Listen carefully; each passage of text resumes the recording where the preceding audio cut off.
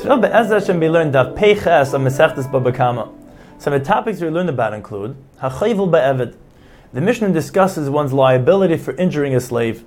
This may depend whether he injured Eved Ivri, a Jewish slave, or Eved Kanani, a non-Jewish slave, and whether Shalai was his slave or Shalachem, someone else's slave.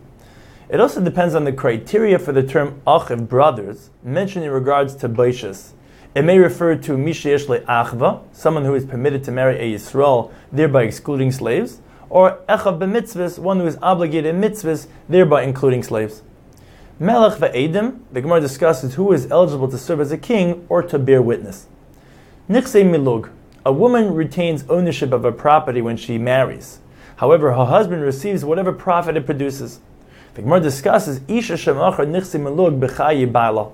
A woman who sold her nichsei milug, the effectiveness of this sale may depend whether kinyan peretz kekinyan gufta me'olai. The right to the produce is considered primary ownership in the property or not, or on takanas usha, a special decree whereby the chacham strengthened the husband's rights to the property.